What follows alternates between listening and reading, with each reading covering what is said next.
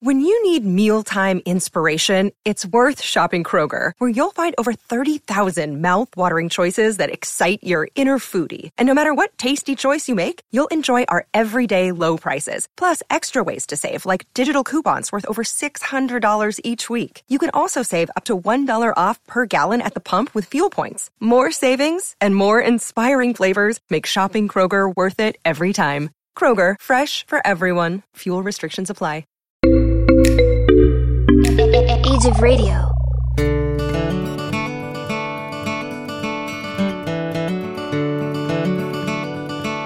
You are listening to Texas History Lessons, a slow walk through Texas history made in Texas by a Texan for everyone, everywhere.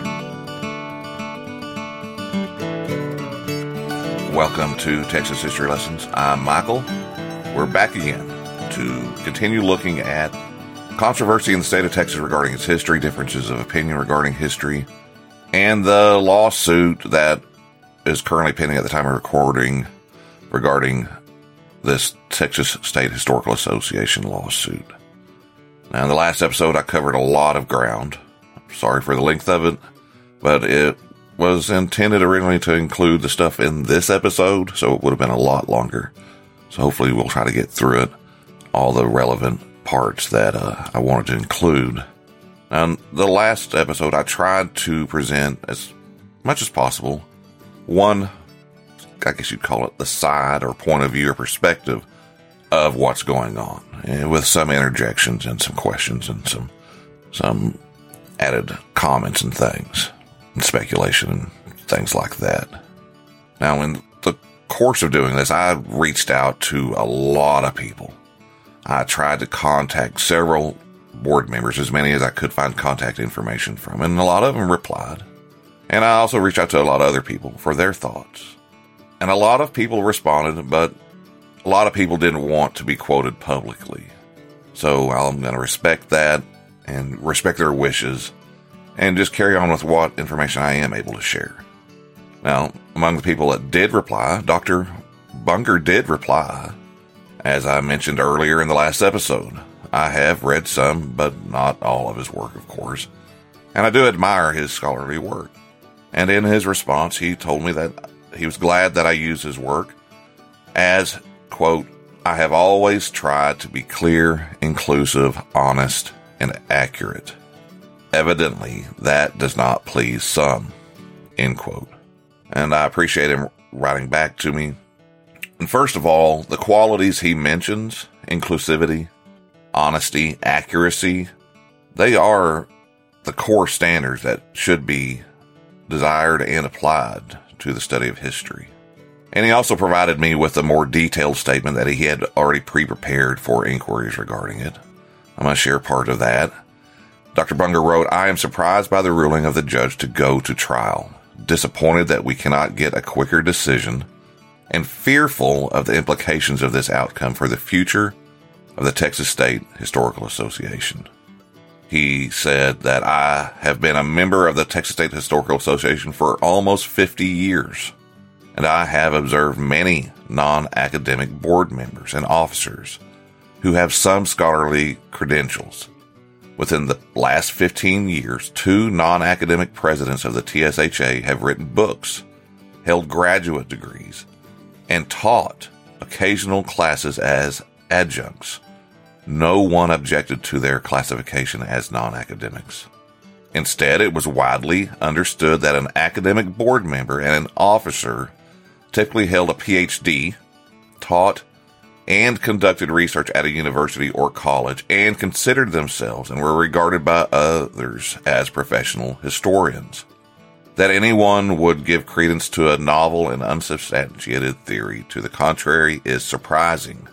By extending the restraining order forbidding the TSHA board from meeting before September 11th, the court has prevented the board from carrying out its fiduciary duties and normal oversight responsibilities. These are not idle concerns, especially since it leaves the day-to-day operation of the TSHA largely in the hands of an interim executive director with no experience in managing a nonprofit of the size and complexity of the TSHA. The board the TSHA and the people of Texas are ill-served by extending this restraining order to September 11th. Dr. Bunger continued with, this situation threatens the future of the TSHA by risking that, unchecked by an observant board, the interim executive director will allow the TSHA to drift from its stated mission. It also risks alienating the large body of members whose volunteer efforts provide content for TSHA publications, staff committees, and enable the holding of a successful annual meeting. To those who do the actual work of the TSHA, the interim executive director is not only authoritarian, he promotes an approach to Texas history that excludes large swaths of the people who lived in the region and elevates mythology, legend, and ideology over honesty and accuracy. Those who do the work of the TSHA rightly regard this approach as un-Texan. Walter L. Bunger. Dr. Bunger has also been quoted in the Texas Observer as saying, "At the heart of all this, it's about history. What is good history and what is not good history? Good history is about assigning dignity to all groups with accuracy and honesty." He added, "You don't need to be afraid of certain things in the past if it happened. Get it out there. If lynchings happened in Texas, it doesn't have to be the only thing out there, but it also doesn't have to be buried. Honesty is central to history." I agree with these statements that he shared. I don't know many people, some of the people I know on the other side of the disagreement, I don't think they would disagree with that last statement especially. Honesty is central to history. Another issue the Texas Observer article brought up that has occurred to me about being at the heart of the problems is the difference between memory and history. Quote, Bunger said that J.P. Bryan wants to preserve personal memory rather than history. He points out that memories can be as much about what is forgotten as about what is remembered. If you forget systemic racism or the role of women in the past, for example, if you forget those things so you can have a sort of happy history where everybody came together to build Texas, Dr. Bunger said, that leaves out as much as it includes, but honesty and accuracy demand that you include everything, not leave it out, not forget it. I agree 100% with that statement as well. The distrust that's apparent for academic historians is strong. For some who support Mr. Bryan's actions, academic historians' attempt to control the board is a serious problem. One, Mr. Mark Pusateri, explained that an article on the controversy that appeared in Texas Monthly did an admirable job of presenting both sides, which is what I'm trying to do with these two episodes. And I'm also trying to show that there sometimes are some similarities in agreement that could be reached. He added that he wished the author could teach that objectivity to the cohort of academics who currently hold power. He added that the suit was pretty simple, restoring balance on the board, but the array of potential outcomes if it failed were complex. For the academics to be left unchecked, the argument goes, would be a disaster. Critics of the academics assert that they have been attempting to mold the organization to their own purpose, despite being only 10% of the membership. The people that support the suit and Mr. Bryan believe that it was the academic cohort that was clearly guilty of defying the bylaws of the association, and that for academic historians, history is a secondary interest. The first is his or her career and its furtherance. Historian Benjamin H. Johnson told me, when it comes to approaches to history, I'm a big tent guy. I like good military history, good elite political history, good gender studies, good economic history, good social history. He went on to say that he valued the TSHA for being a big tent at its conferences and publications over the years. He and others described the lawsuit against Baker Jones as, quote, only the largest sign of a prolonged personally vicious attack on her and people like Walter Bunker, who as chief historian has overseen the quarterly and handbook and done huge work for the TSHA for years before that. Now, when it comes to challenges and criticisms of academic historians in projects like Refuse to Forget, Johnson wrote, "I'm all for critiques and learning from others, but this is just viciousness and gives you a sense of how nasty things are in the TSHA front." Johnson agreed with me that classic Texas history is compelling and important, but was concerned with what he described as, quote, contempt for other subjects and interpretations.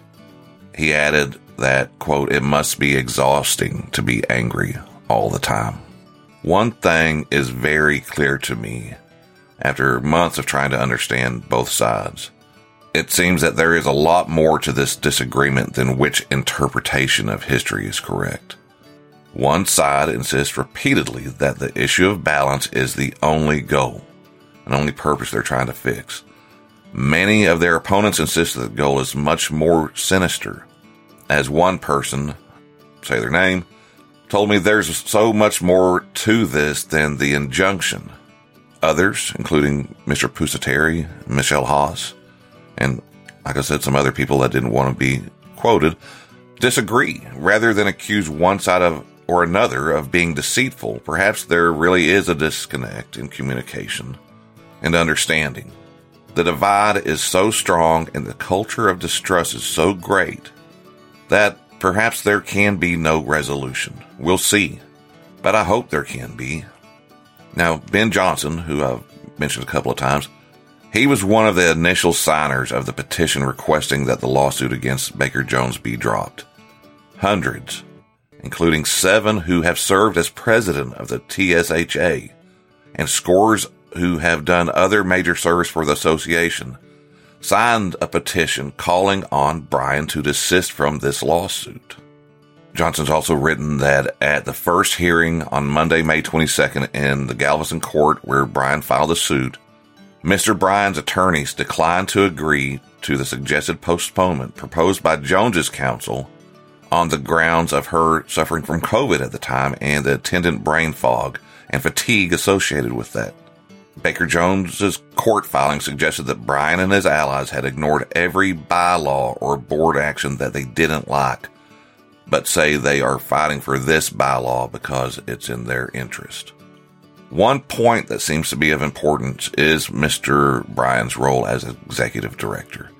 His critics repeatedly stressed that he was serving only as interim director and that his appointment by the board was intended to be temporary, but he began presenting himself as the permanent executive director. The action at the meeting which Mr. Bryan received an injunction to stop, according to Mr. Bryan's own email, does appear to have been to remove the position altogether.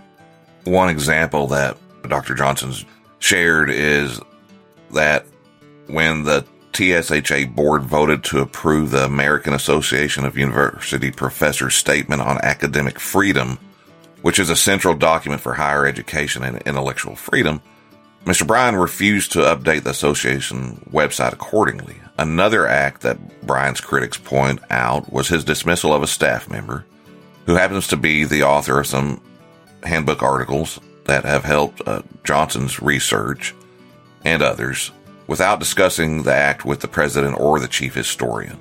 According to Johnson, when Jones attempted to gather the board's executive committee to discuss these actions, Bryan and 2 allies refused to consent to a remote meeting, thereby precluding the gathering, which led to President Jones's scheduling of the May 1st board meeting, which was halted minutes after the scheduled start time.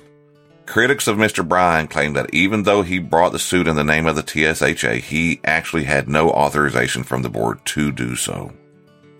Since J.P. Bryan's legal action, the duly constituted board and new president voted in at the business meeting earlier this year have been precluded from doing their jobs. Now, descriptions of what is going on in the association debacle are mixed. The headline of a May 15th article of the Texas Observer by Josephine Lee, and I know some people point out this is not the most unbiased article, and it's not.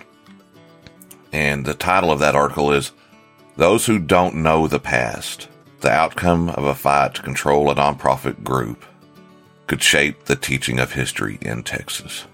Lee began the article in this way, by starting with the meeting in March 2023 and describing how the annual meeting program book has a poem included in it by Executive Director J.P. Bryan. And she also likes to point out in the article that he's also a former CEO of a multi-million-dollar energy company. Now, the poem is said to be by English writer J. Fairfax Blakeborough. And Lee writes that it reads as a declaration of war to many Texas historians. And then goes through the importance and long storied history of the association. And said that the association has become the latest front in conservatives' quest to control the teaching of Texas history. In a message in that same program, Lee says that Bryan pretty much stated the same in the program, vowing to ensure that the horror he sees as being depicted in the poem does not become reality in the teaching of Texas history. Now, I've shared some quotes from a couple of years ago and before that about Mr. Bryan's fears and his value of Texas history as he sees it there. So this is not a new thing that he just came up with. In the welcome letter, in the guide, the words of the poem that Bryan shared are these. When a land forgets its legends, sees but falsehoods in the past. When a nation views its sires in the light of fools and liars, 'tis a sign of its decline, and its glories cannot last. Branches that blight their roots yield no sap for lasting fruit. And following the poem, Bryan stated that his goal was, quote, to see that the above statement of possibility does not become a reality in the teaching of Texas history. And for Mr. Bryan, it seems that this is a key element in what he's doing, based on his own statements. He sees the negativity and the villainization of Texas heroes as an extreme negative for the future of Texas history. Bryan tried unsuccessfully, as I've already explained, at the TSHA annual conference back in March to get his own candidate elected to the organization's board. And then, according to this article in the Observer, they write, in April, in a bizarrely worded filing, he sued the TSHA president to keep the board from holding a meeting at which he expected to be fired.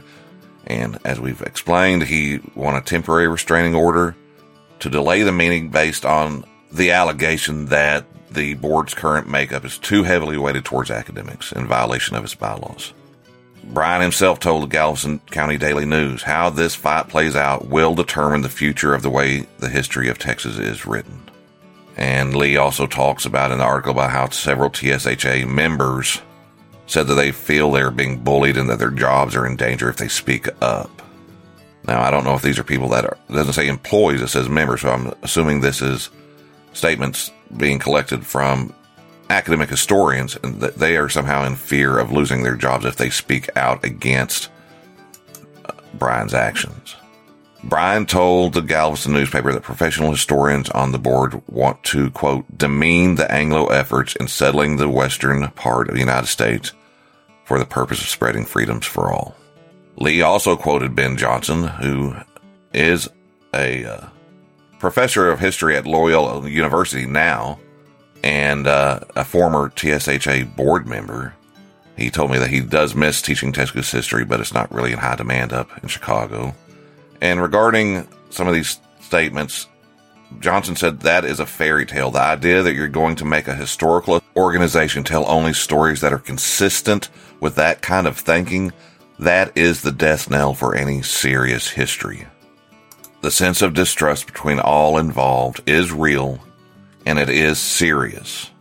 In an interview following the legal action, Bryan made a point to criticize the TSHA chief historian Walter Bunger for the statement I went over in the last episode, the 2021 statement on the use of the Alamo to, quote, commemorate whiteness, and that it became in some ways a sort of symbol of Anglo-Saxon preeminence.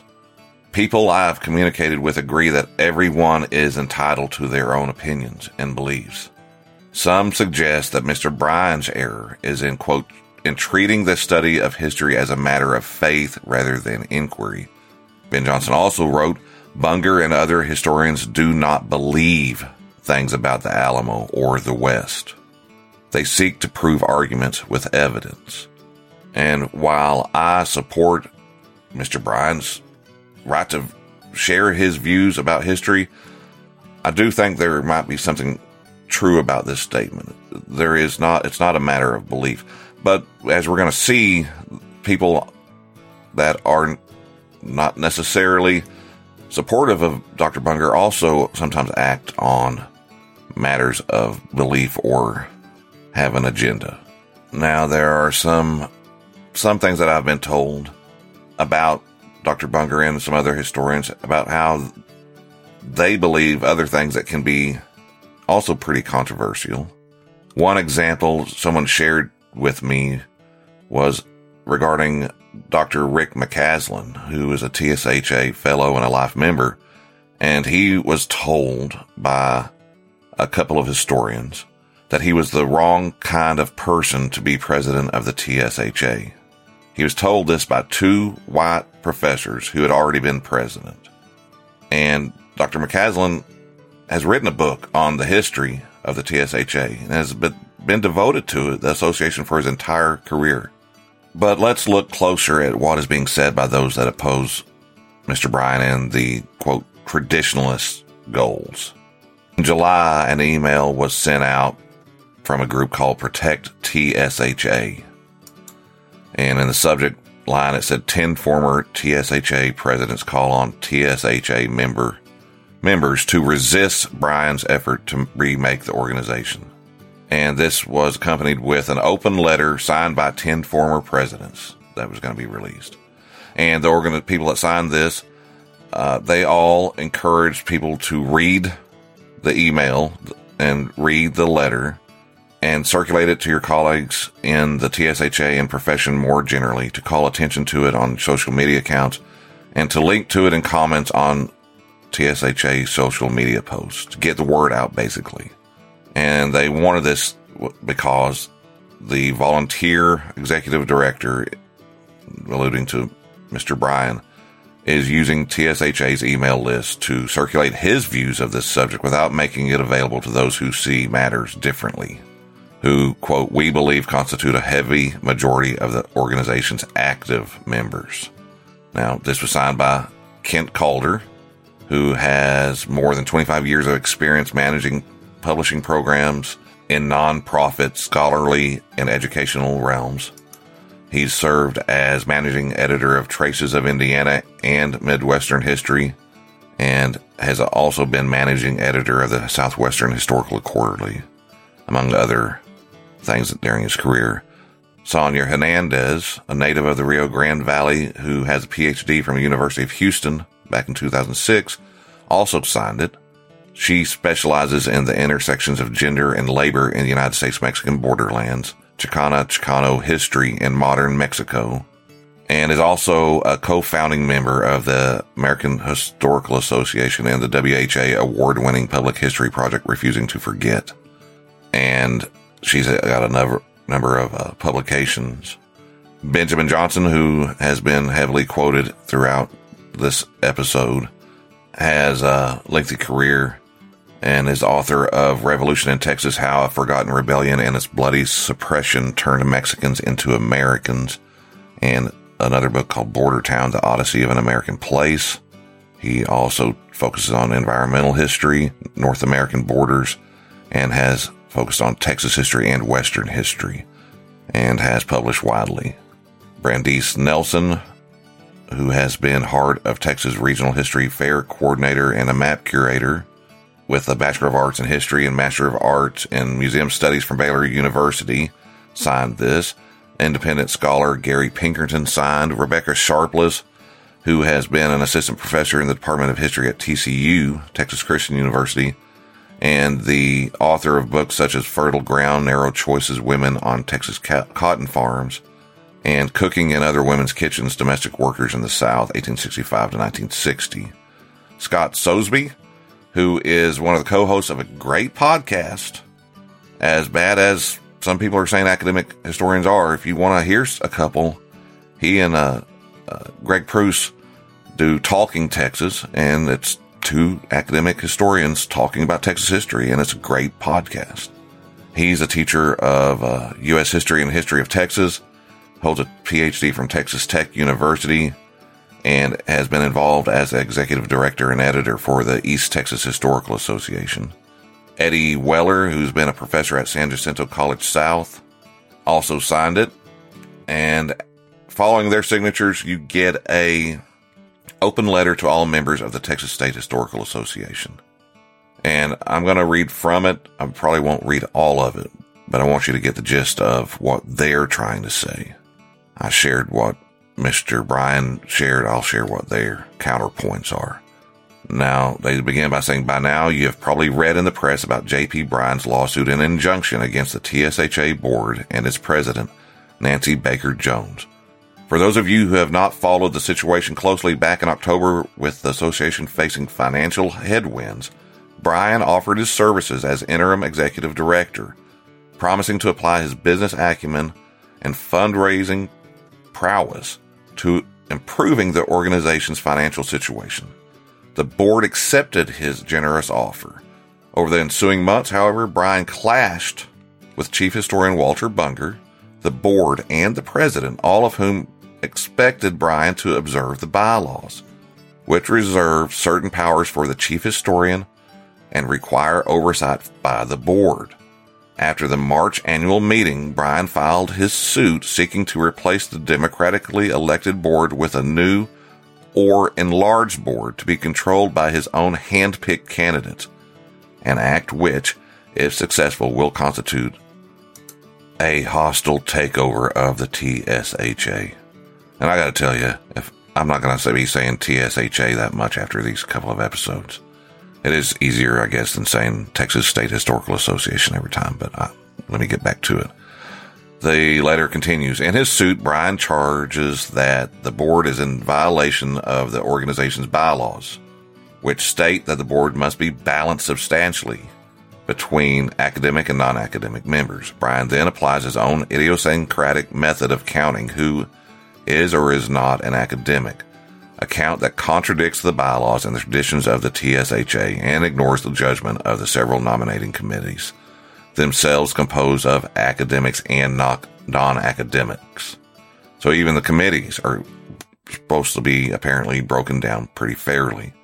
And it was these several nominating committees who nominated those board members for their respective slots.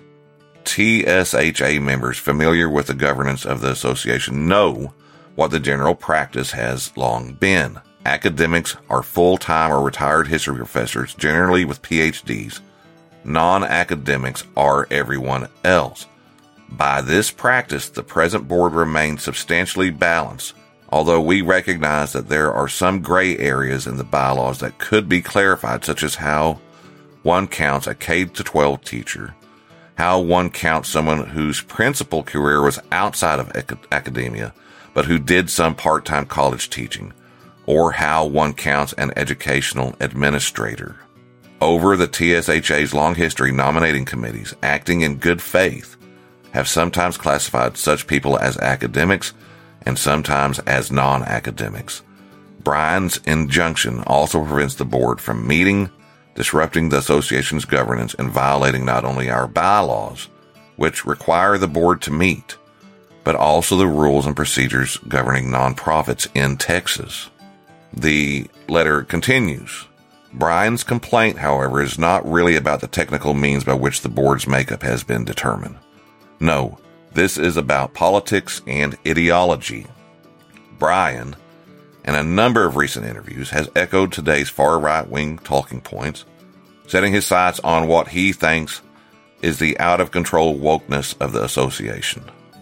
His appointment as interim executive director, then, has turned out to be a classic case of a Trojan horse, appointed to the TSHA staff under the guise of helping to improve the association's finances, He has instead made the TSHA the latest front in the culture wars, a development that few in the organization wanted and that threatens the very survival of the TSHA as we know it. The letter then goes on explaining how Mr. Bryan is a descendant of Stephen F. Austin's nephew, William J. Bryan, and recognize that he is a passionate devotee to Texas history. But they point out that he's a passionate devotee to a certain kind of Texas history. And they give the illustration that he typically begins speeches by proclaiming that Texas has the greatest history of any state. I played you a couple of clips last episode of him saying that. In recent interviews, the letter says, Bryan charged academic members of the TSHA board with promoting a narrative, quote, again, I'll say it again, that demeans the Anglo efforts in settling the western part of the United States for the purpose of spreading freedoms for all. Does Bryan seriously contend that his pioneer great-great-grandfather settled on his Brazoria County plantation with his 38 slaves in order to secure freedoms for all? In that same interview, Bryan cherry-picked selected quotes from Chief Historian Bunger, himself a fifth-generation Texan, to demonstrate Bunger's and other historians' alleged demonization of Texas heroes. And they share the quote that Bryan said, "If we keep on this path, we're going to lose it all. There's nothing inspiring when everyone's a villain or a crook or usurper of wealth. I don't just want a seat at the table. I want to make sure all who have different views have a seat there too." Now, these former presidents continue by saying, "For those of us who love Texas history and the TSHA, this is disheartening, especially coming from someone who has contributed much to our organization over time." They continue by saying, Bryan may think that all the non-academic members of the TSHA share his disdain for the academics in the association, but he is wrong about that. Non-academics in the association enjoy the friendships of the professors and love learning about their work. Likewise, academics in the association have long taken pride in the fact that we are a Big Ten organization, and those of us who have been members for many years have made lifelong friends, and sometimes have found scholarly collaborators in our non-academic fellow members. The pages of the TSHA's publications remain open to all whose work meets its scholarly standards. They then approach the issue of TSHA publications. It is certainly true that TSHA publications often reflect current trends in the broader historical profession, including articles, presentations, and books devoted to various topics relating to race and gender. But contrary to Bryan's claim that the TSHA only presents one side of Texas history, a quick look at the programs of the two most recent annual meetings reveals much that is traditional. In those meetings, one could hear presentations by academics and non-academics alike on screwworm eradication in West Texas, Texas state banks in the Great Depression, presidial life in 18th century Texas, the American legal system and the Plains Indian Wars, the legal origins of Sam Houston's 1833 draft constitution, Southern plain folk migration to post-Reconstruction Texas, influenza and war in advertisement, the Texas Catholic Conference of Health Facilities, Christian witness to health care ministry, and more. And I'll add that you can still also go check out John Willingham's investigation into several dozen articles that have been published in the last few years on the Southwestern Historical Quarterly, and his conclusion that only about 30% could be considered what some consider controversial or just strictly focused on race and gender. Only about 33%, something along those lines. They then share names of articles that have been included since 2020, and those include LaSalle's Texas Enterprise and Louis XIV Imperial America, explosions and fires at the ports of Texas City and Houston, and on and on. Recent books published by the TSHA Press include A Busy Week in Texas, Ulysses S. Grant's 1880 visit to the Lone Star State, Inside the Texas Revolution, the enigmatic memoir of Herman Ehrenberg, Tejano Patriot, The Revolutionary Life of Jose Francisco Ruiz, Texas in World War I, and The Old Army in the Big Bend of Texas, The Last Cavalry Frontier, 1911 to 1921. The authors of this letter say this hardly qualifies as wokeness run amok, and it certainly refutes the claim that those who do traditional tropics have been denied a seat at the table. They also go on and say the problem with Brian's attack on academics in the TSHA is that it displays a fundamental misunderstanding of what the study of history is. When Brian complains that academics are guilty of demonizing Texas heroes, when he worries that academic history may fail to inspire readers, when he trumpets the greatness of Texas's history, he is criticizing scholars for doing or failing to do things that fall outside the purview of serious historians. The historian's task is to help us understand the events of the past by researching the facts, however pleasant or unpleasant some may find those facts, and to offer informed interpretations about what the facts mean. And I agree with these statements here. And this next one, they write, it is not the job of the historian to glorify or demonize. I'm going to repeat that. It is not the job of the historian to glorify or demonize people in the past. Hero and villain are moral judgments, not historical interpretations.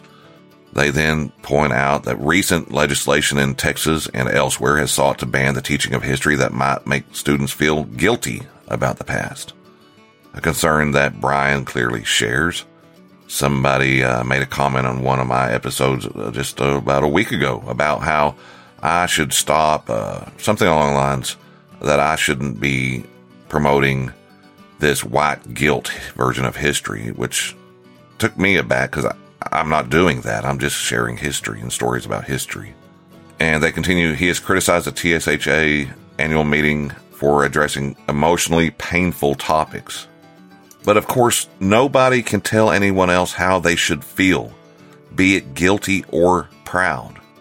It is not the job of the historian to inspire others, as Brian insists it should. If people read history and find inspiration or guilt or pain or pride there, that is up to them. Historical works that avow the greatness of a state or a historical figure is not really history at all. It's propaganda.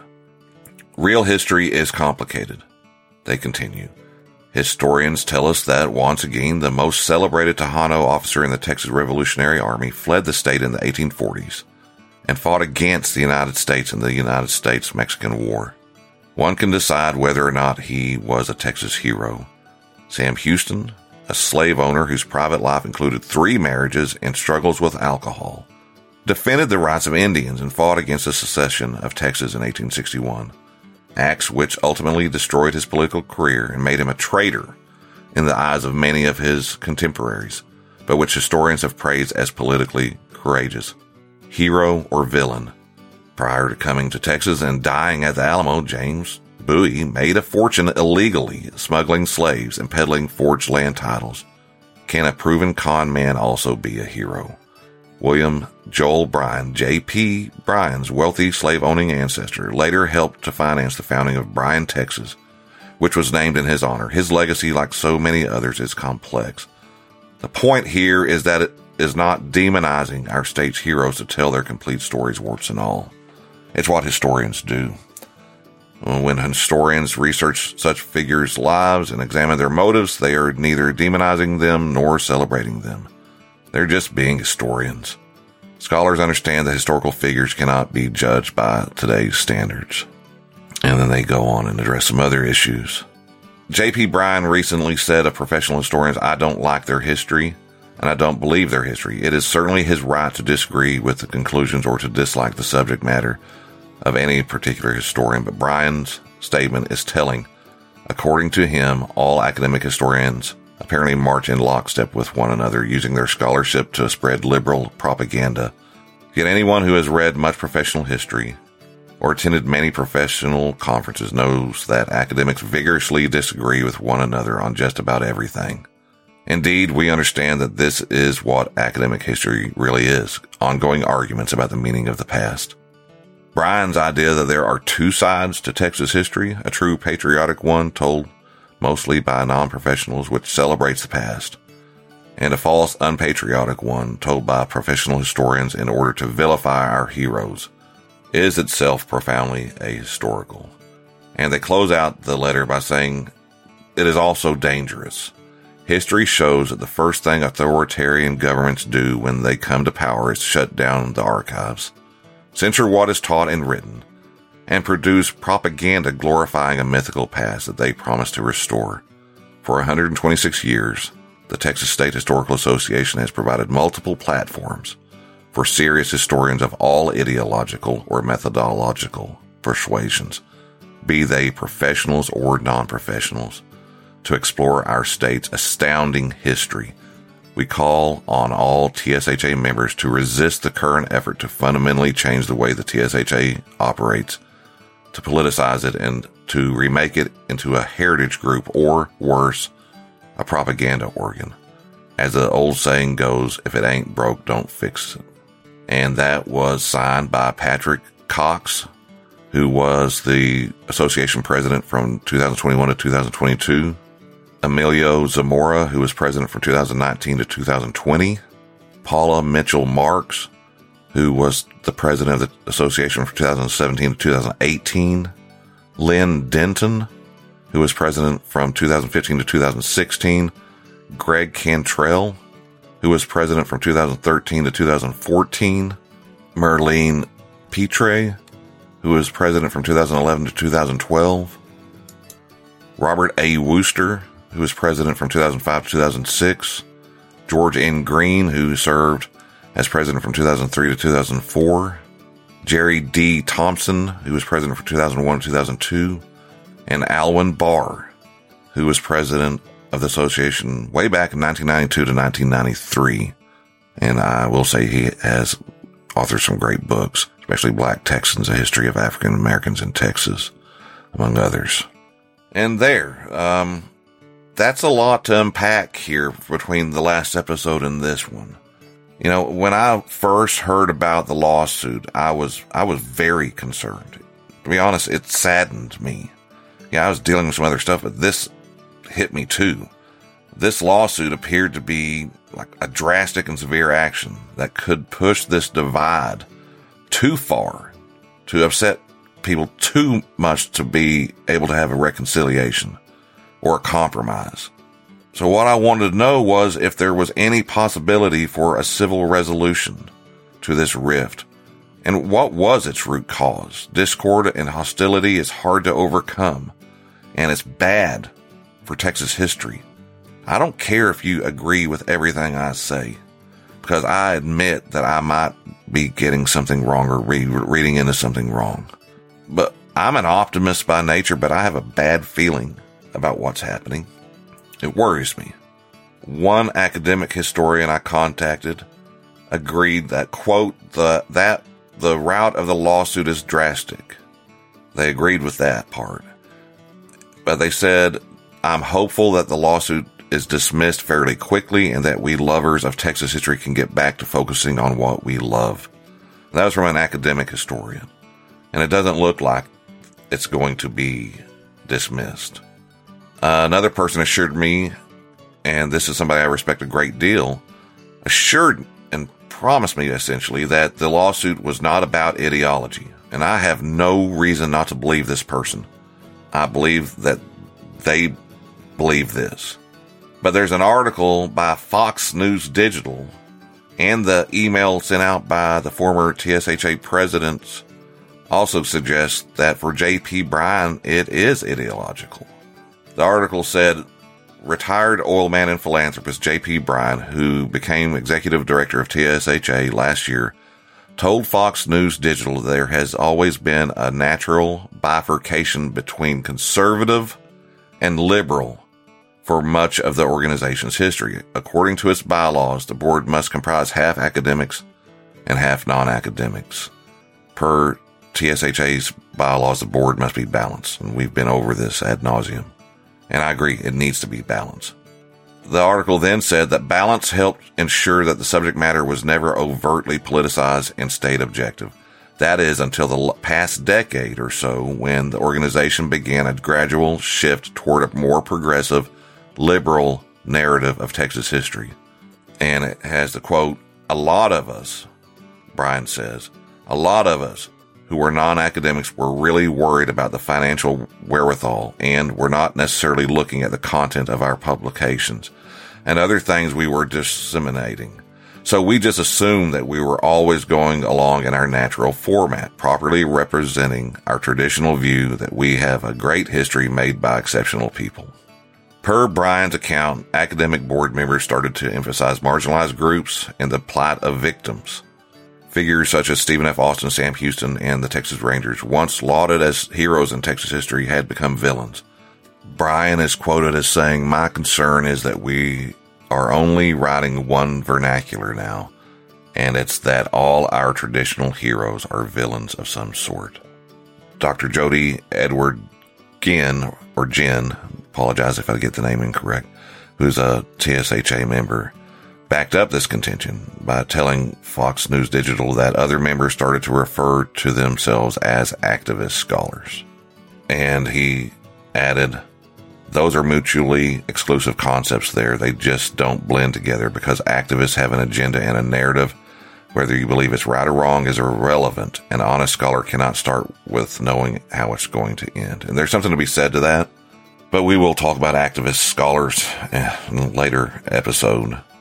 Jen has been a member of the association for over 20 years and said that he became a pariah for making the nomination of Wallace Jefferson, Texas's first black Supreme Court Chief Justice of Texas, to the board in the place of the leadership's preferred candidate, who is, quote, a white leftist activist scholar.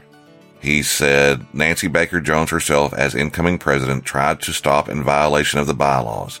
Since Walter Bunger and Nancy Baker Jones and some of the other folks got on the board, they've started consolidating power. The Fox News Digital article also said that the board's ideological shift was cemented during the COVID-19 pandemic. That's when, according to Brian, the board, quote, under the cover of dark, started filling the non-academic seats with academics. And that's where the basis for the lawsuit, that it is consisting of 12 academics and 8 non-academics, came from during this time period.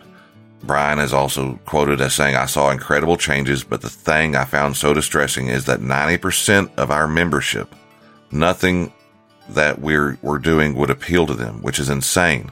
And the 90%, the non-academics, are 90% of our funding. So the academics contribute 1%, but they want to tell us what we are and what we're going to do."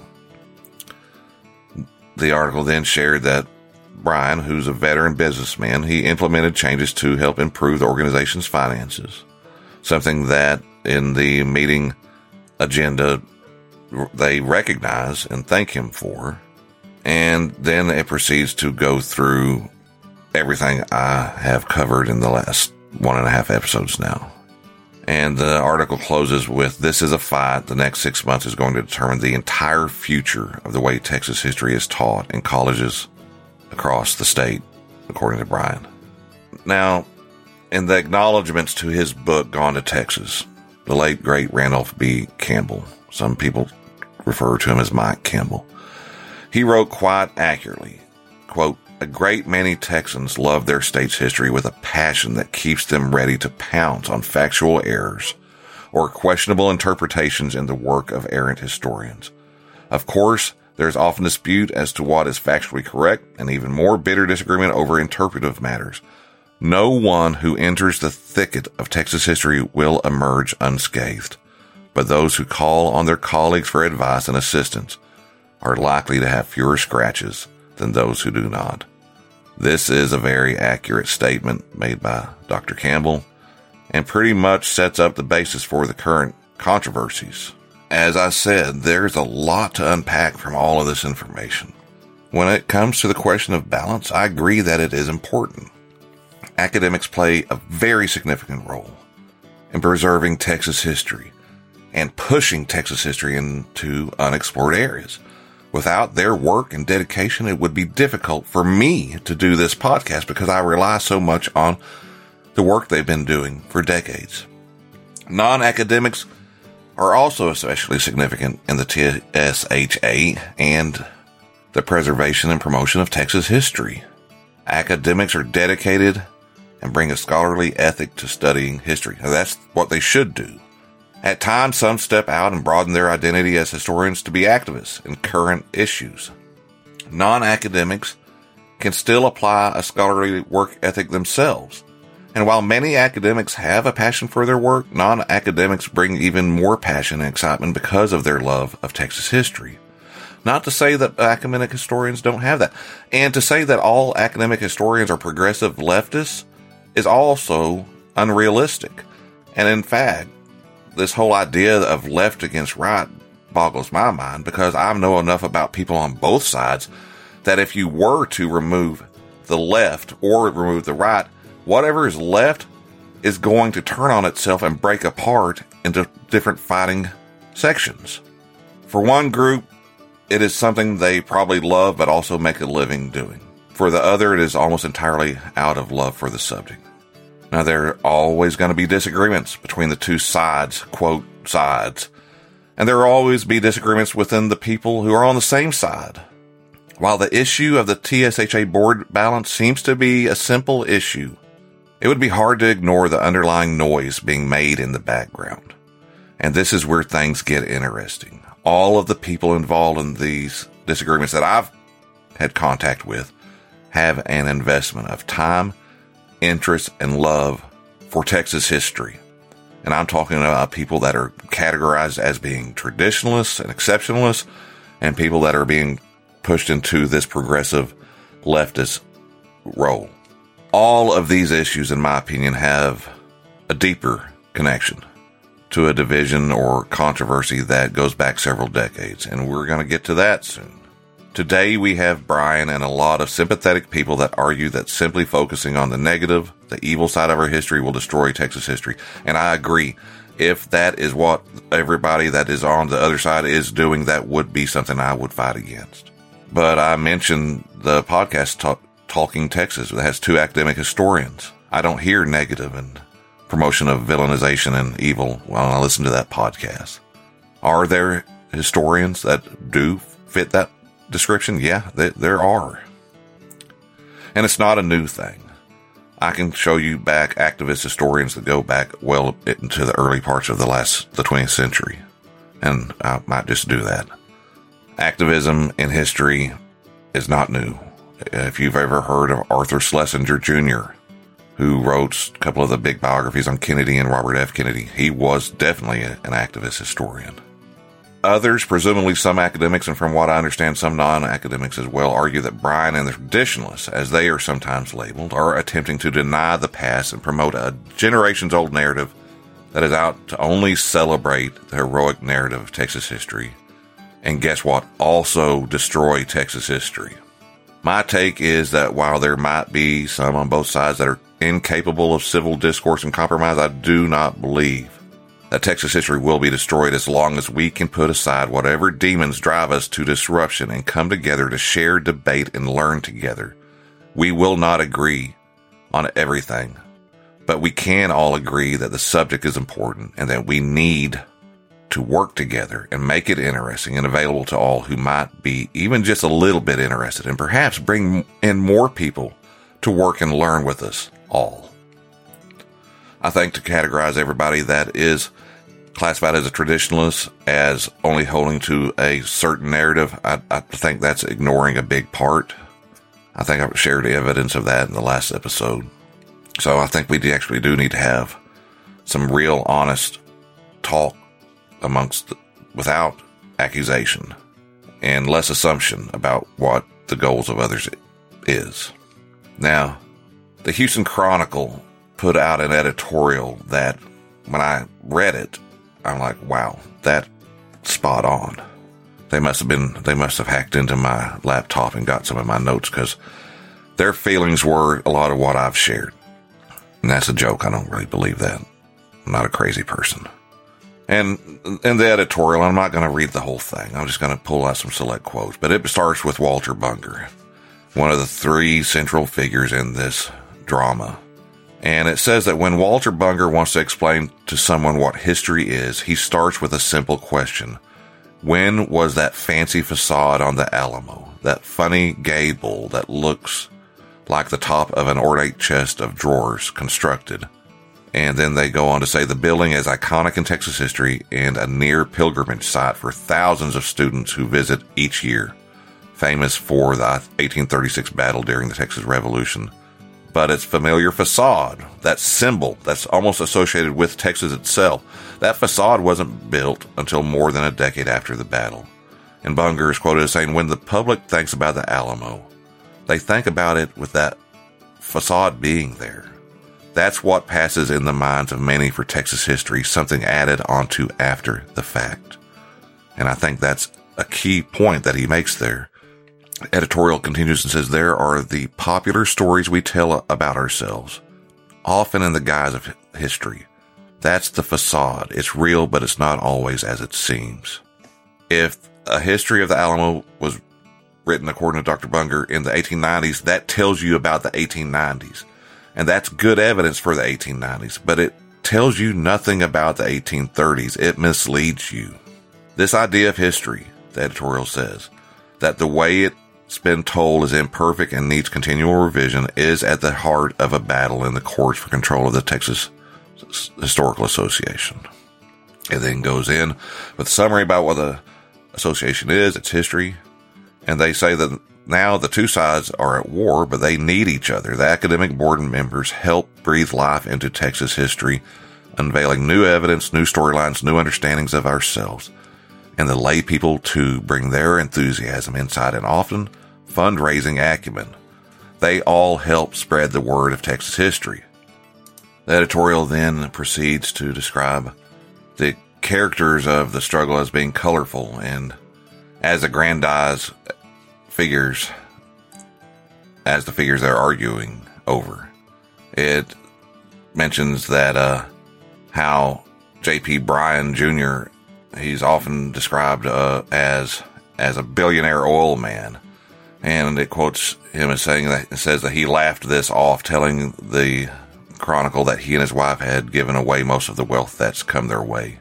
And it adds that he proudly traces his history and his ancestry all the way back to Stephen F. Austin's family. He insists that what makes Texas great is an expansive enterprise.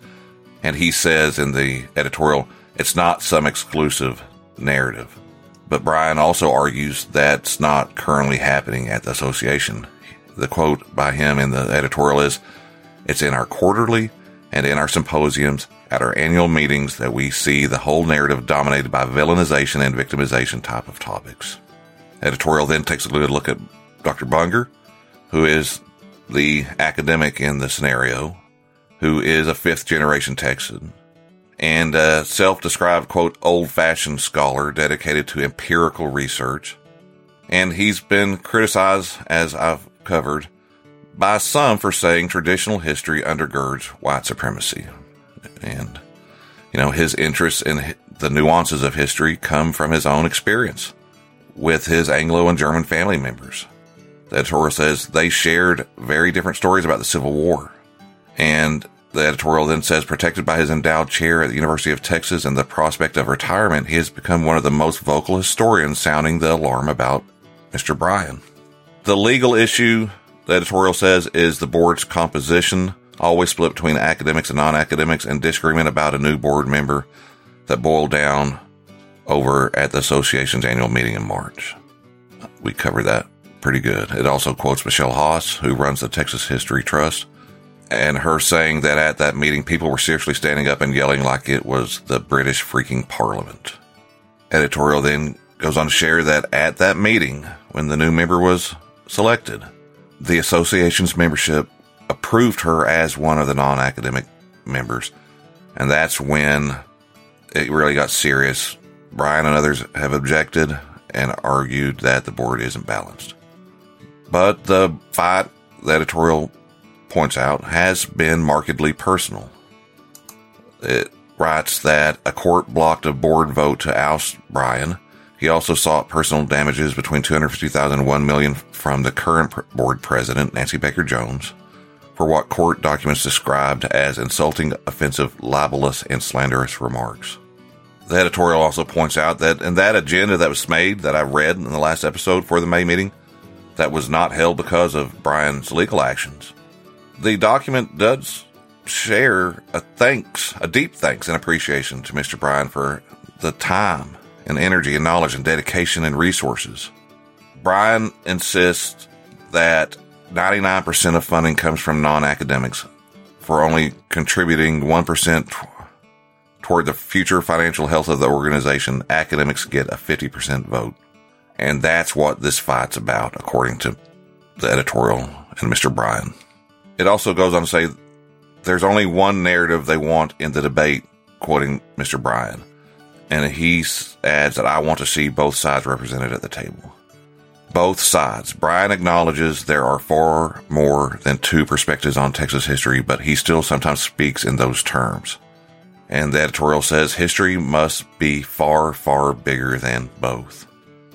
And speaking of controversy, the editorial also brings up something contributed by Raul Ramos, a history professor at the University of Houston who studies Texas history and has not been personally involved with the battle for control of the association, but he's a member that's followed it like I have. And he brought up another controversy, an 1897 controversy when Bay City lawmaker Alexander Hensley questioned whether the UT History Department adequately honored the traditions of Texas. That is pretty similar to what's going on now.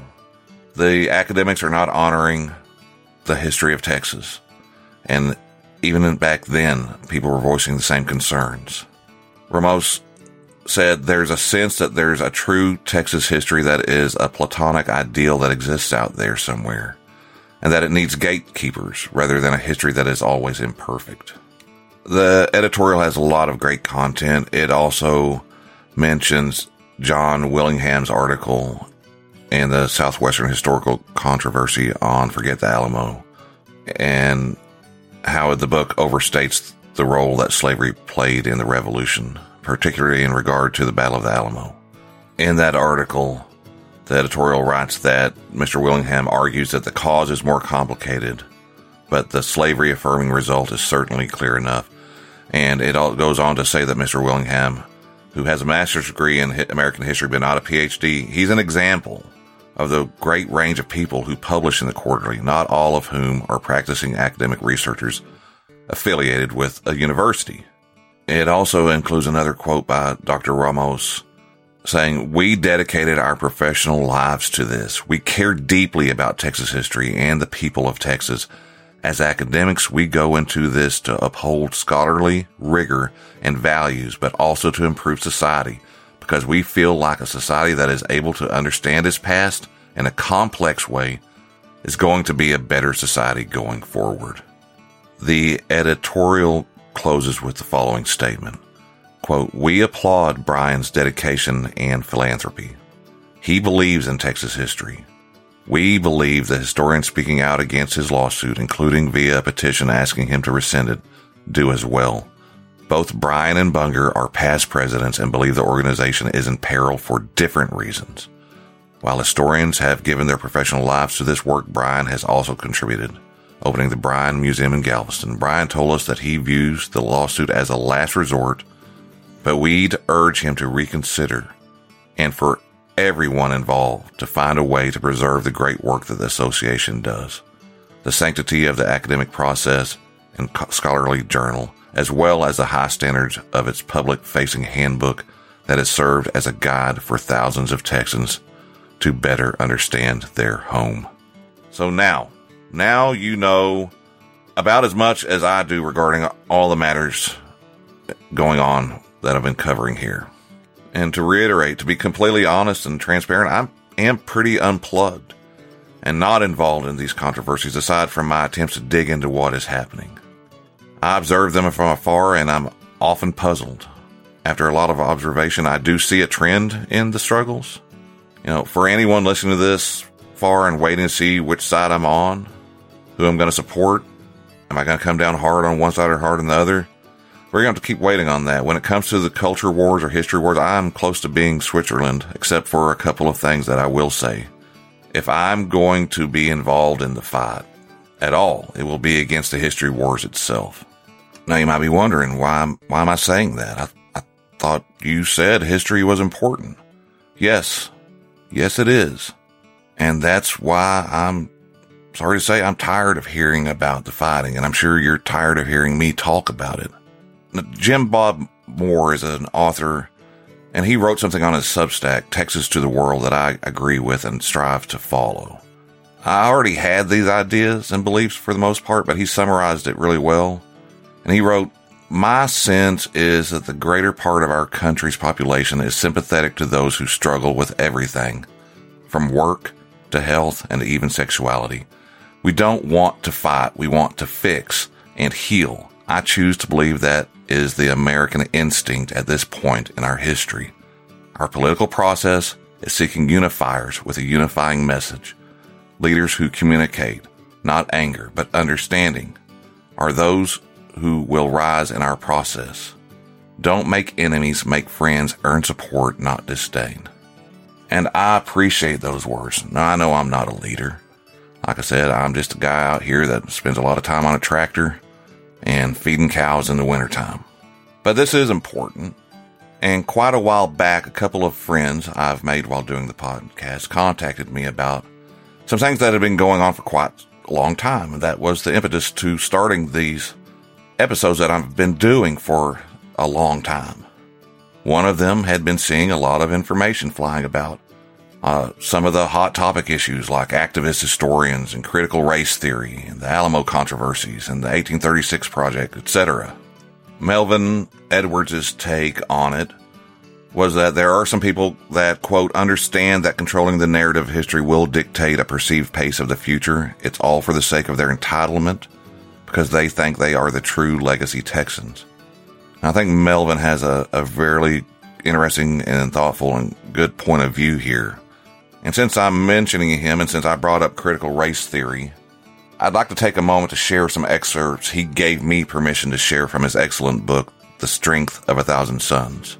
When all the yelling about CRT and diversity, inclusiveness, and equity and everything began, I have to admit I was thrown off. I don't know anything about CRT, and I suspect that a lot of people yelling about it didn't either. I don't know much about DEI initiatives. I do know that Texas is diverse, and its history is equally diverse. I do know that everyone should be included, and everyone's history should be included. And I also know that everyone deserves to be given the opportunity for equitable opportunity, and that history should strive to be equitable in its composition. Now, Mr. Edwards is a great writer. He's a very thoughtful, sincere, and, like I said, thinking man that I respect a lot. With that in mind, and with the current fights over African American history curriculums and more, I think the words he wrote in his book are a perfect summary of my stance, and I think a lot of other people's. He writes in The Strength of a Thousand Suns, "The term white privilege is one I've always hesitated to use because of how easy it is to misinterpret and misunderstand. Middle and lower class white people bristle at the notion that they were given monetary advantages they know didn't exist for them personally. However, the word privilege is more broadly defined than mere money and has relevance in a variety of sociological circumstances. The universal absence of Du Bois' double consciousness and King's capacity to suffer are just two of those ways.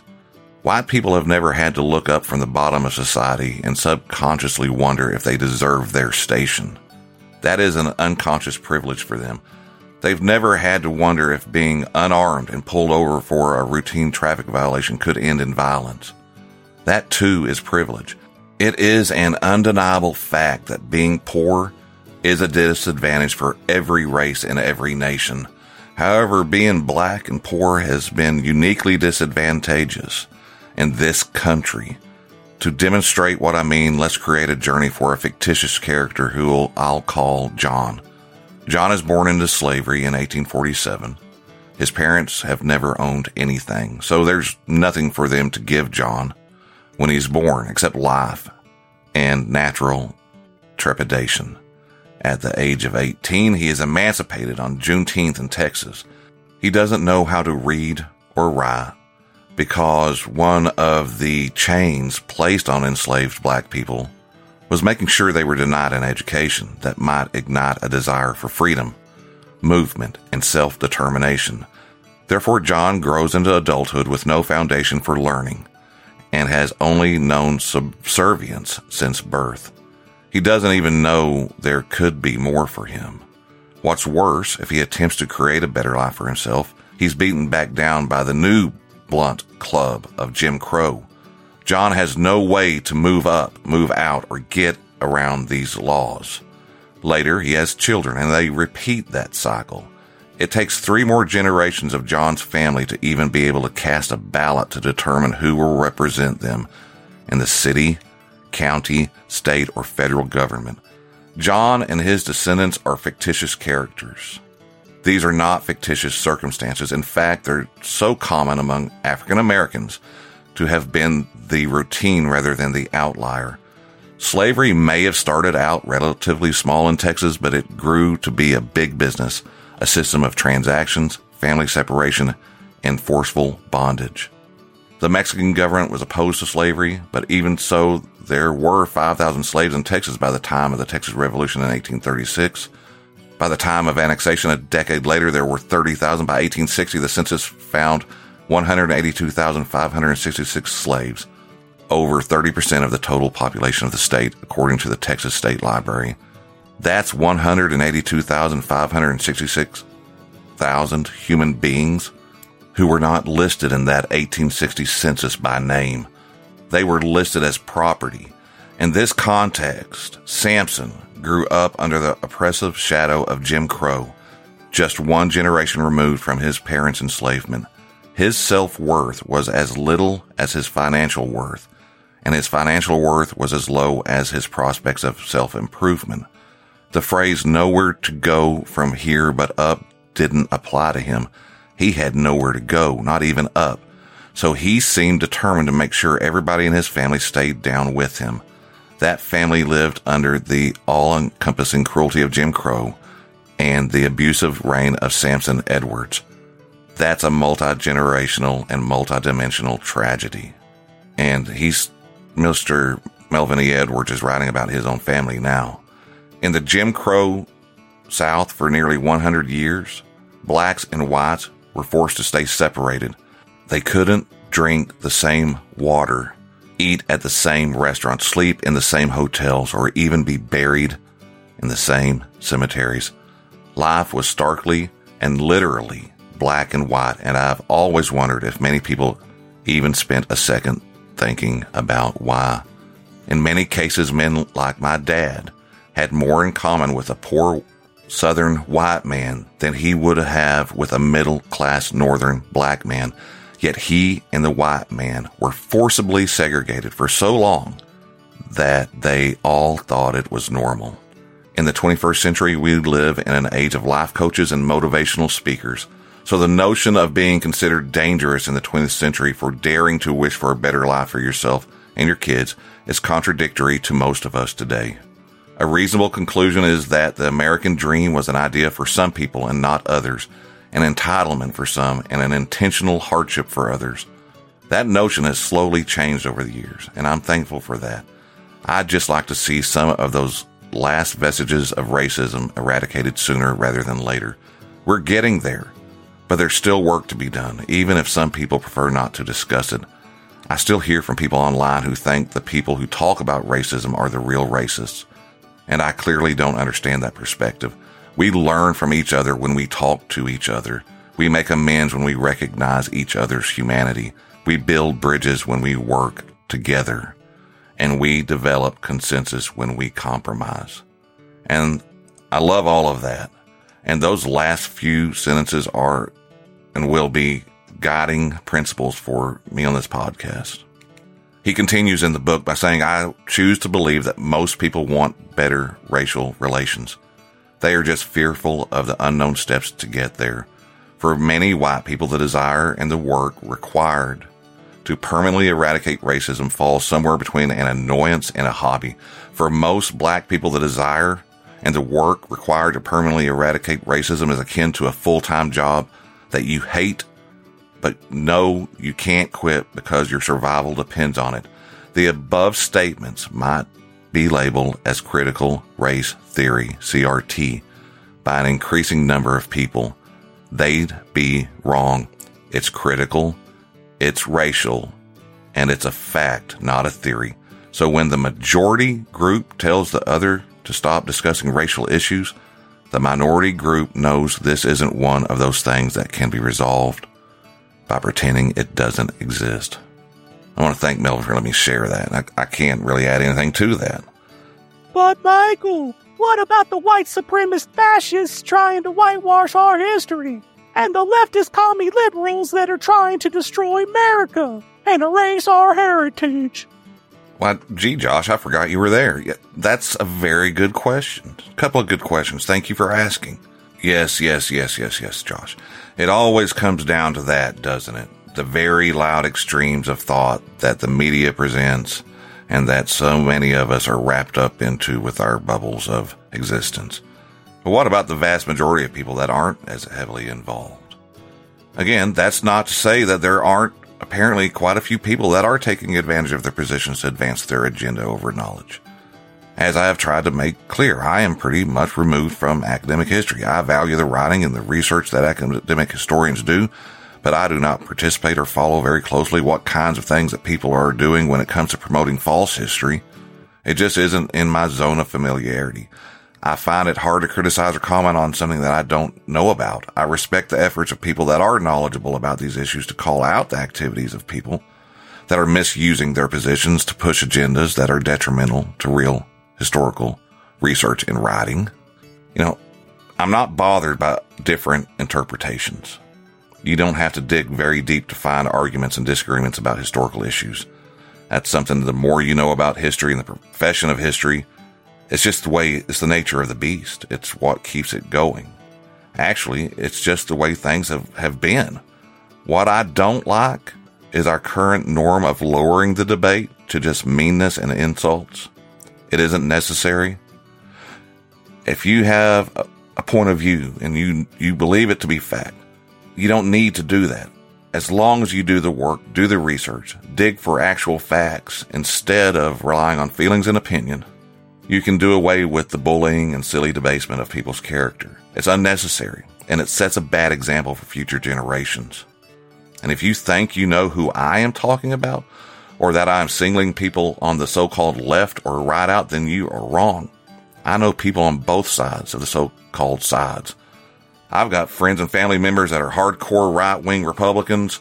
I've got friends that are hardcore progressive liberals. I've got friends that are just flat-out anarchists and libertarians, and I love them all. But when I'm with them, for the most part, what really matters in life, we all agree on. I've witnessed ones that lean more to the left that automatically jump to accusations of white supremacism and accusing people of being in the KKK just at being questioned about what they believe. I also know people on the so-called right that likewise automatically go on the attack with accusations of a leftist conspiracy to overthrow our nation and culture and leave us at the mercy of our enemies. And since Josh just asked a question there, that reminds me that I was also contacted by Josh of the Wild West Extravaganza podcast, and we talked about the battles going on concerning the 1836 project hearings. And so he said I could share his thoughts, so I will, and I'll share mine. But since he's here, I'm going to have him just go over again and present it to you in his own voice what he approached me with. So here's Josh. On one hand, the Texas government is dead set on the aw shucks Disney version of Texas history. Remember that movie The Patriot with Mel Gibson?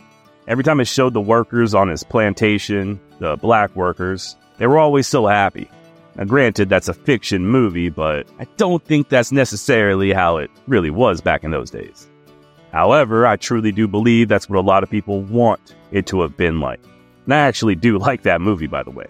Listen, I've heard it a million times growing up. Oh, the slaves really were treated very nicely. They weren't treated all that bad. Many plantation owners were very nice to their slaves. I can't tell you how many times I've heard that. And I'm convinced that a lot of people have convinced themselves that that's the truth.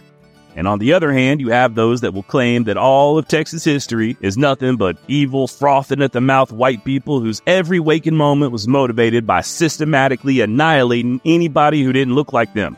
And that's not really true either. Both sides seem to have an agenda, to me at least. The right refuses to acknowledge history written after 1950 in some weird attempt to own the libs, and the left is looking to prove that everybody from our past is a coward just to spite the right. Why does it have to be one way or the other? Why can't there be an observance of courage and honor while at the same time pointing out the atrocities? And why do we have to distort the facts in order to prop up our modern day politics? Something happened or it didn't happen. That's history, right? We can't will something to happen, or we can't will something to have been a certain way if that wasn't the way it was. Now, I agree pretty much with everything Josh just said. In addition to my other planned episodes, for the last few months, for the last year really, I've been working on what I was originally intended to be a pretty big episode, or a couple of episodes that focus on what Josh and Melvin were talking about. You know, people and their agendas baffle me, to be honest.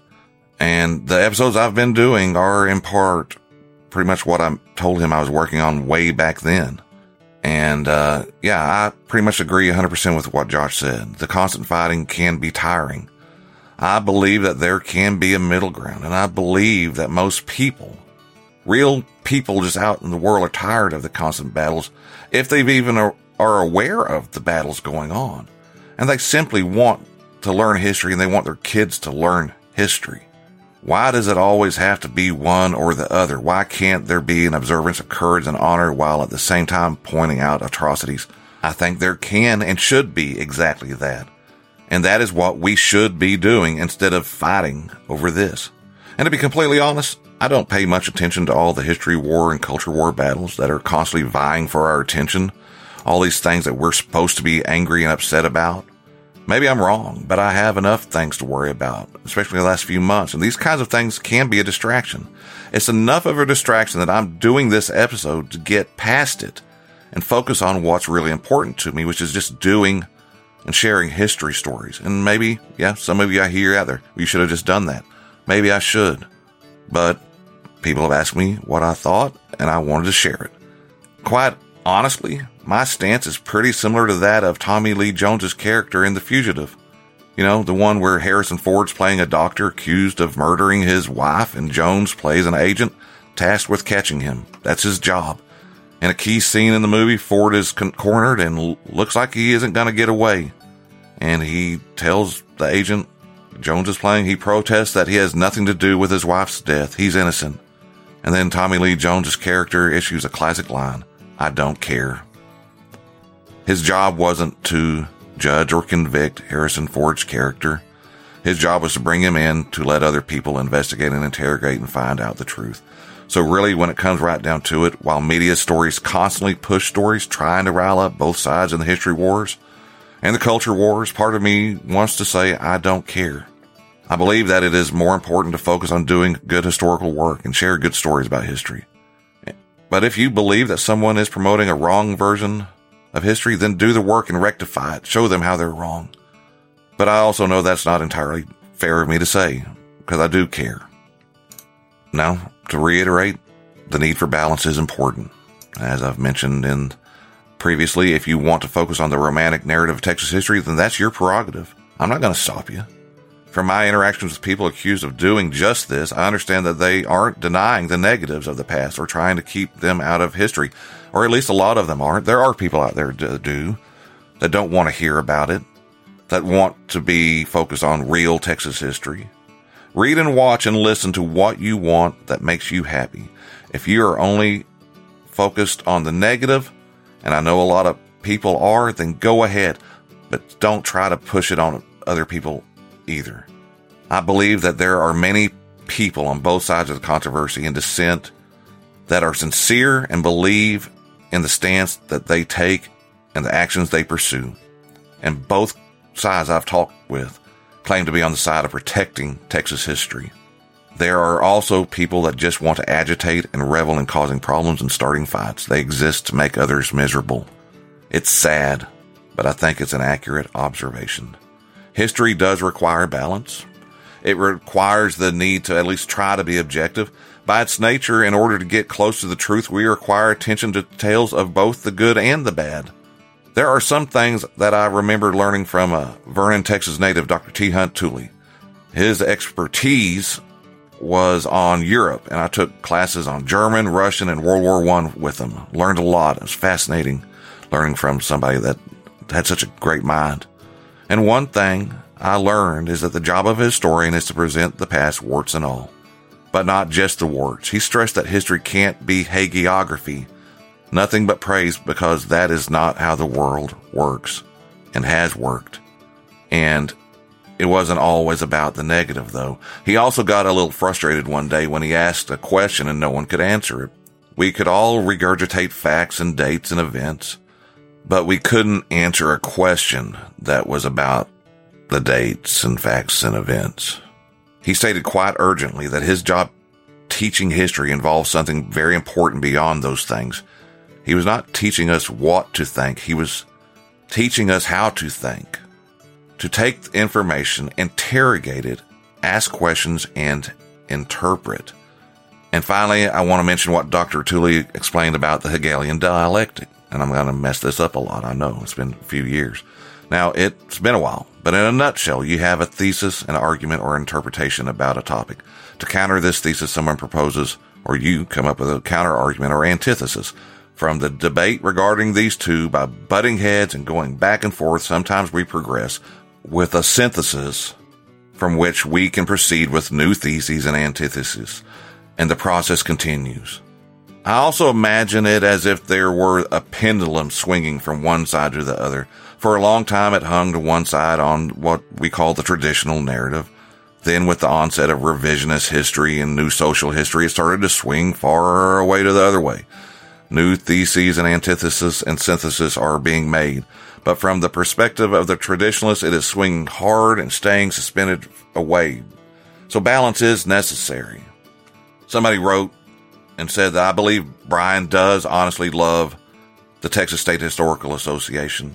He's been involved with it for many, many years.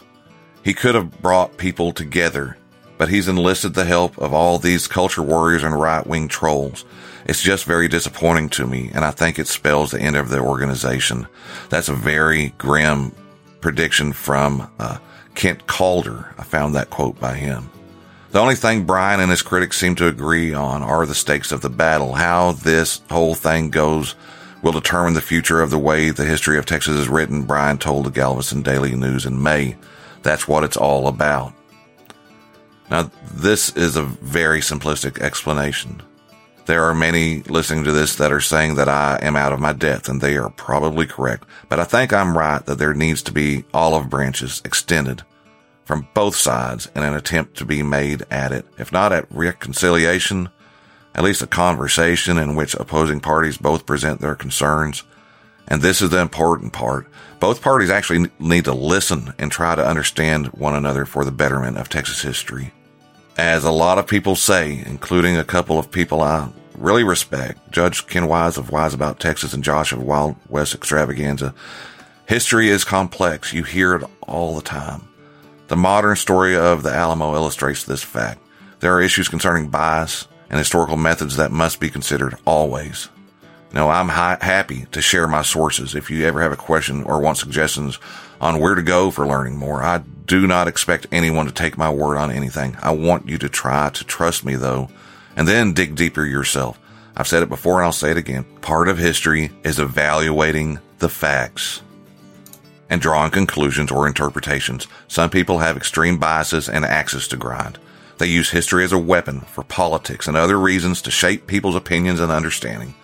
Some actually go so far as to make things up, which is heartbreaking and infuriating to me. I respect history too much to do something like that. And I respect everyone that listens to or reads what I share too much to commit that sin. Will I make mistakes? Have I made mistakes? Yes. Will I ever intentionally mislead you? No. This is one of the reasons I did so many episodes on the Battle of Adobe Walls. I wanted to show the many different levels of work and perspective that can be done on a subject. I think I have been pretty straightforward in the past when I have an opinion on something, and I have tried to rely as much as I can rely on good historical research and scholarship and primary sources when I can. I take this quite seriously and follow a really strict code. So with this group of episodes I'm calling episode 0 and merging into this Texas thing, I want to be very straightforward and clear as to my methods and point of view. I've had some people insinuate that I'm a liberal. I've had others assert disappointment in me being a conservative shill for the promotion of American exceptionalism. It's either funny or absurd. I don't know which it is, but when it comes to history, I want to be neither. I came across a survey that suggests the supposed crisis of the history wars might not actually be as bad as we are led to believe. Are there people pushing their agendas using history as a tool to get their way or to divide us? Yes, absolutely, yes, there are. It's constant. But are the majority of Americans actually divided over what they want when it comes to history education?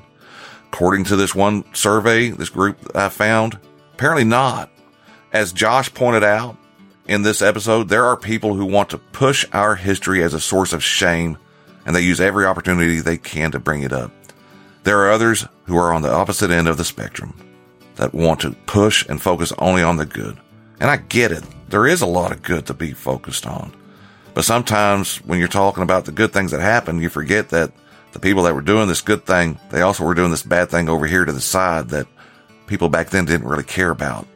But if this data is correct, then the majority of us want almost the same thing: to learn history, the good, the bad, the beautiful, the ugly, the happy, the sad, all of it. That's life. That's what life is. It's what life will be, and it's what life has been.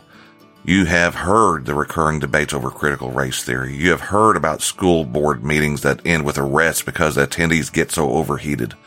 And you've heard about the bills that attempt to limit what is discussed in classrooms. But what if we aren't really as divided as the news leads us to believe? I found this group called More in Common, and they had conducted a year-long interview with thousands of Americans, much more thorough than my little Texas history lesson survey. They're a nonprofit that researches polarization and acts as an international initiative aimed at building societies and communities that are stronger, more united, and more resilient to the increasing threats of polarization and social division. They work in partnership with a wide range of civil society groups, as well as philanthropy, business, faith, education, media, and government, in order to connect people across lines of division. You can see the report by visiting their website, historyperceptiongap.us.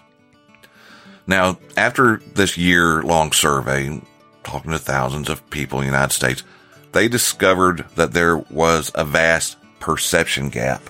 Both Democrats and Republicans, quote, grossly overestimate whether members of the opposing party hold extreme views. They claim that the majority of Americans across political affiliations agree on fundamental ideas about our national history and how it should be taught. However, when we focus only on the loudest voices, we fail to hear the most common perspectives. Now, they also share the following. Many Republicans believe most Democrats want to teach a history defined by shameful oppression and white guilt. How many times have you heard that? Many Democrats believe that most Republicans want to focus on the white majority and overlook slavery and racism. How many times have you heard that? How many times have you heard me bring that up just in these episodes? They found out that both impressions were wrong.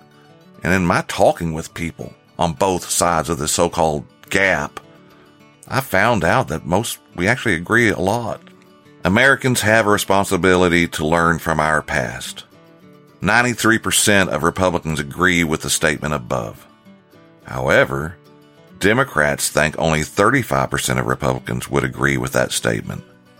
In addition to that, the statistics show that more than twice as many Democrats agree that all students should learn about how the Declaration of Independence and the Constitution advance freedom and equality than Republicans think. 92% versus 45%. Similarly, about twice as many Democrats believe students should not be made to feel guilty or personally responsible for the errors of prior generations than Republicans think, 83% versus 43%. They also have this statement: the proportion of Republicans who agree that Americans have a responsibility to learn from our past is 3 times more than Democrats perceive it to be, 93% versus 35%. Similarly, more than twice as many Republicans think schools should teach our shared national history, as well as the history of specific groups, such as Black, Hispanic, and Native Americans, than Democrats think Republicans believe. That's a 72% versus 30% gap. 72% of Republicans believe that these things should be taught, whereas Democrats think that only 30% of them believe that. Democrats underestimate Republicans' willingness to recognize failures in American history and the roles of minority groups in making America better. In the report, they also say that views vary more by ideology than by race. The far left progressive activists and the far right conservative activists are the problem. The divisions are real. As the report shows, quote, there are genuine areas of substantive disagreement about how to teach American history. These debates are currently framed by segments holding the most extreme views. Despite the fact that these two groups comprise only 14% of the United States adult population, this dynamic leads to situations in which communities spend time fighting imagined enemies instead of grappling with the substance where there actually is conflict. We need to focus on where we agree. The survey found that a clear majority of Americans want American history to be taught in ways that include both the inspiring and the shameful, and that allows students to learn from the past without feeling guilty or disempowered by the actions of prior generations. That can be achieved with a balanced approach. 71%, the report says, 71% of Americans believe it is important to teach the history of racism, and 80% of Americans believe it is important for students to learn about the history of Americans whose racial backgrounds differ from their own. 80% of Americans believe this. Across many areas connected to matters of race and racism, the report says, such as teaching the history of slavery, Jim Crow, and segregation, we find strong levels of support across ideological lines. This is big news to me, and I've said this before.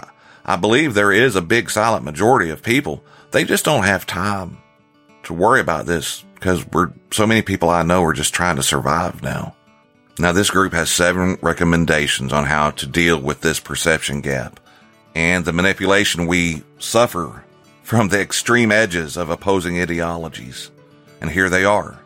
Number 1, do not accept debates about teaching history framed in extreme binaries. Instead, assume greater complexity in the beliefs of Americans.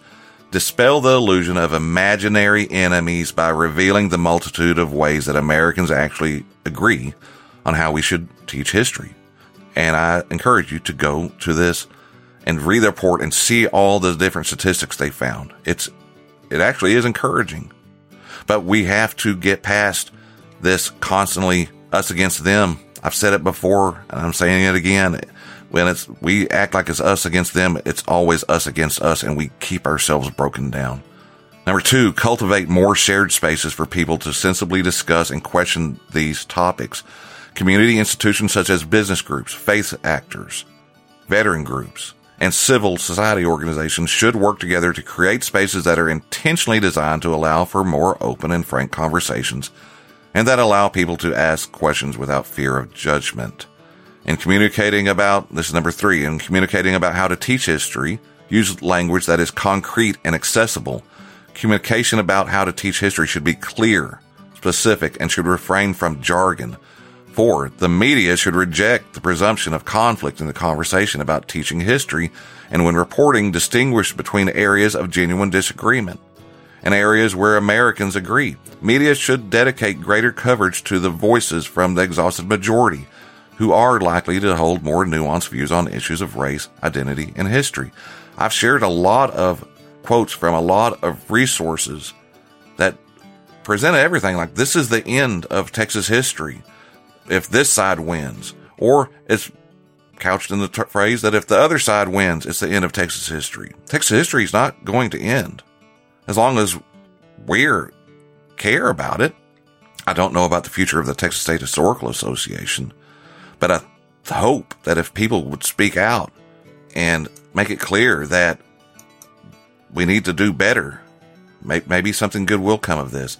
Number 5, organizations in the education space should build cross-cutting coalitions to push back against the highly toxic polarization of the history wars and set healthier norms for how communities address disagreements. Such networks can help establish and enforce boundaries to behavior and rhetoric that is considered acceptable, such as making clear that the community will not tolerate violence or dehumanizing rhetoric. Number 6, support and lead interventions to reduce perception gaps. An October 2022 study by Stanford University's Strengthening Democracy Challenge has indicated that correcting such perceptions can reduce American support for partisan violence. And then number 7, challenge zero-sum thinking. Americans should do more to lift up ways of teaching history, where all groups feel their stories are included and where such learning reinforces a shared narrative of American history.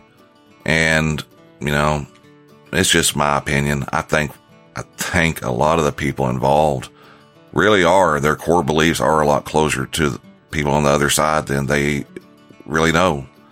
Okay, that's enough of me today. I apologize again for these long episodes. If you think these should have been broken down into multiple shorter episodes, I can do that. I know it's a lot of expecting to listen to. I'm exhausted just having gone through it. I recorded both of these last 2 episodes in one day. That took a lot of time. But I care, and that's why I do it. And you know what? In the end, I hope things work out well. We'll be seeing very soon people in the future. You'll already know the outcome. If you're listening in 2024, you'll know the outcome of this maybe. Maybe you didn't even know what happened. You can go back and see what's going on. So yeah, that's going to be it for today. We'll be back soon with another shorter episode and getting back to normal. I want to thank everybody for listening. I want to thank people for their support. Every single person that I've written to that has responded, thank you for taking your time to help me understand why it is you stand for what you stand for. And I respect everybody in the either side of this challenge. I really do. I just don't agree with everything everybody says and stands for.